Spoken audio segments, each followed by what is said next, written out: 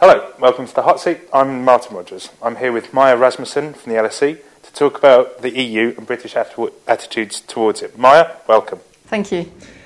What is it that the British don't like about the EU, and how does this fit into the context of the other countries within the EU? Well, generally you can distinguish between hard Euroscepticism and soft Euroscepticism in the UK. So we saw last week that YouGov, they did an opinion poll where they asked people about whether they wanted to withdraw from the EU or not, and 49 of the people they asked said that they would like the UK to withdraw. So that's obviously a very hard Euroscepticism, that they would like to leave the EU.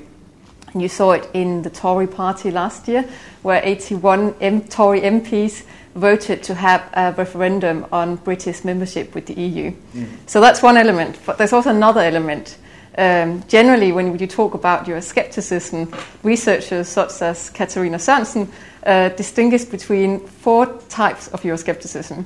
So you could have economic Euroscepticism, where you do a cost-benefits, like you hear in the media in the UK, where you look at how much you pay into the budget and how much do you get back, and where the UK is paying a lot into the budget, but they don't get so much back in terms of farm subsidies and subsidies from regional funds.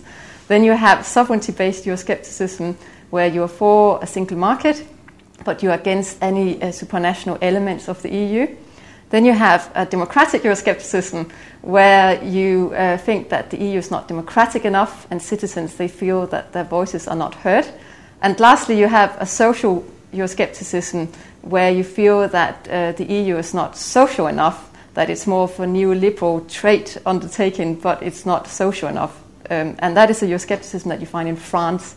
But what is interesting in the UK is that the UK, or the British citizens, have a very strong sovereignty-based Euroscepticism, and they have a more soft economic Euroscepticism.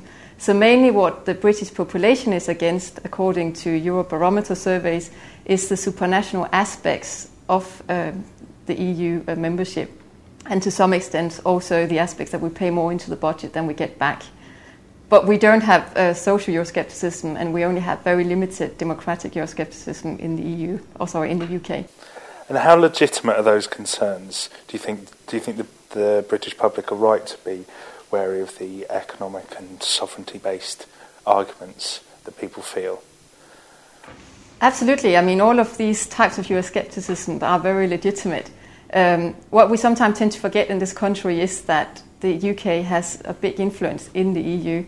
So we have 73 MEPs in the European Parliament, which is about 10% of all the seats in the European Parliament.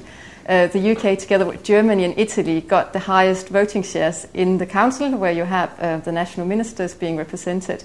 So the UK is quite influential, both in tangible terms, in terms of the voting weight and the seats it holds, but also in the more intangible terms, in that it has been quite successful in, for instance, influencing the way that utility networks has been liberalised in the EU. So it has played a great role in paving the way for liberalisation of these utility markets. So the UK has been so far very, very influential. What would happen to the UK influence if the settlement was renegotiated, and what are the prospects for a renegotiation of any sort of settlement treaties with the EU, as some of the, as you say, soft Eurosceptics are arguing for in this country, a renegotiation? Well, what is happening at the moment is that David Cameron has started this competence review, where he had asked all the departments of the government to do somehow a cost-benefit, or do a review of the EU membership in all of these different policy areas that the UK participates in. But what we tend to forget is that it's extremely difficult to get a treaty deal in Brussels. I mean, we saw that with the constitutional treaty that got rejected in France and the Netherlands, and then subsequently you had the Lisbon Treaty. It's a very drawn-out process that took many, many years to get to an agreement on. And in the EU, whenever you make treaty changes, you need unanimity among the EU's 27 member states. So it's increasingly by scientists or political scientists seen as a nuclear option, in the sense that it's very difficult to make treaty changes, and it would also be quite difficult for other member states to accept if the UK wanted to repatriate some of the power it has linkage to the EU. Is that likely to leave a in-out referendum as the only option? Is if there is little prospect of a renegotiation, is it likely that we are going to end up in an wholly in or wholly out position, and maybe that will be what goes to the referendum? You think it's unlikely that there would be a third option, a renegotiated settlement? Well, one could imagine that, for instance, in Justice and Home Affairs, where the UK got what is called an opt-in, so it chooses on a case-by-case basis whether it wants to opt-in or opt-out on new Justice and Home Affairs measures. So it got this almost like an a la carte menu where the UK can choose the dishes that it likes to consume. And one could imagine in that area, for instance, that the UK could decide to opt out of more areas, but that would generally perhaps not be in the interest of the UK government. But it would be very difficult generally to renegotiate the terms of the UK membership, because you would need unanimity among all 27 member states. So what has also been debated is what would happen if the UK decided to leave the EU altogether. And there we can look at the situation of Norway, Liechtenstein and Iceland, and we can look at the situation of Switzerland, because they have very particular relations with the EU as outside members of the EU. So Norway, for instance, is not a member of the EU, but they're part of what is called the European Economic Area. So they participate in the single market, and they adopt all of the different directives and regulations that the EU decides on and adopts, and they have to implement it. But they're not part in deciding. So in a way, Norway is relegated to a little bit of a lobbyist, where it's a decision shaper by trying to influence member states, but it's not a decision maker.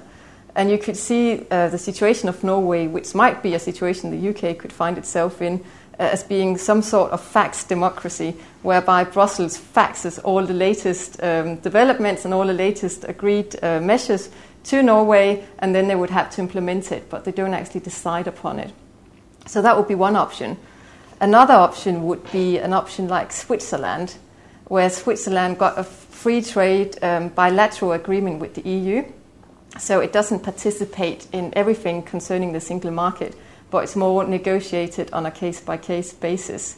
And what is different from that option compared to Norway is that in Norway, the country participates in all single market measures, and it also participates, it has to implement social and employment policies. And Switzerland participates in much of the single market, but it doesn't participate or implement rules on social and employment affairs. And that could perhaps be of interest to the UK government, because the UK government has been quite critical towards the social and employment policies being adopted in the EU, such as the Working Time Directive and the Agency Worker Directive. Does Norway seem to get a good deal out of it? Is that somewhere that the UK would be realistically aiming to emulate, do you think? Well, the UK would lose influence politically if it goes for either the option that Switzerland has or that Norway has. Because the UK is a very important member state of the EU. It has a big voting weight in the Council. It has many MEPs. It's quite influential. So it would no longer be able to influence EU decisions from the inside. And it would no longer necessarily be kept abreast on the latest developments in the EU. So it would somehow be relegated to a lobbyist and would have to, whiz around in the corridors of the EU institutions to find out what is actually going on. So it would lose political influence, while it would still have to implement all the product and process standards that the EU decides upon, because the EU is a big trading partner of the UK. So approximately half of the UK's export goes to EU countries. And in order to continue doing that, they would need to comply with process and product standards of the EU. So in searching for greater sovereignty outside of the EU, it's quite possible that the UK, by leaving the EU, would in fact have less sovereignty than it does at the moment, because it would not be able to influence those decisions so centrally. Yeah, it would definitely lose influence on laws that it would have to implement anyway, but would not have a vote upon. Great. In that case, Maja Rasmussen, thank you very much. You're off the hot seat. Thank Bye. you.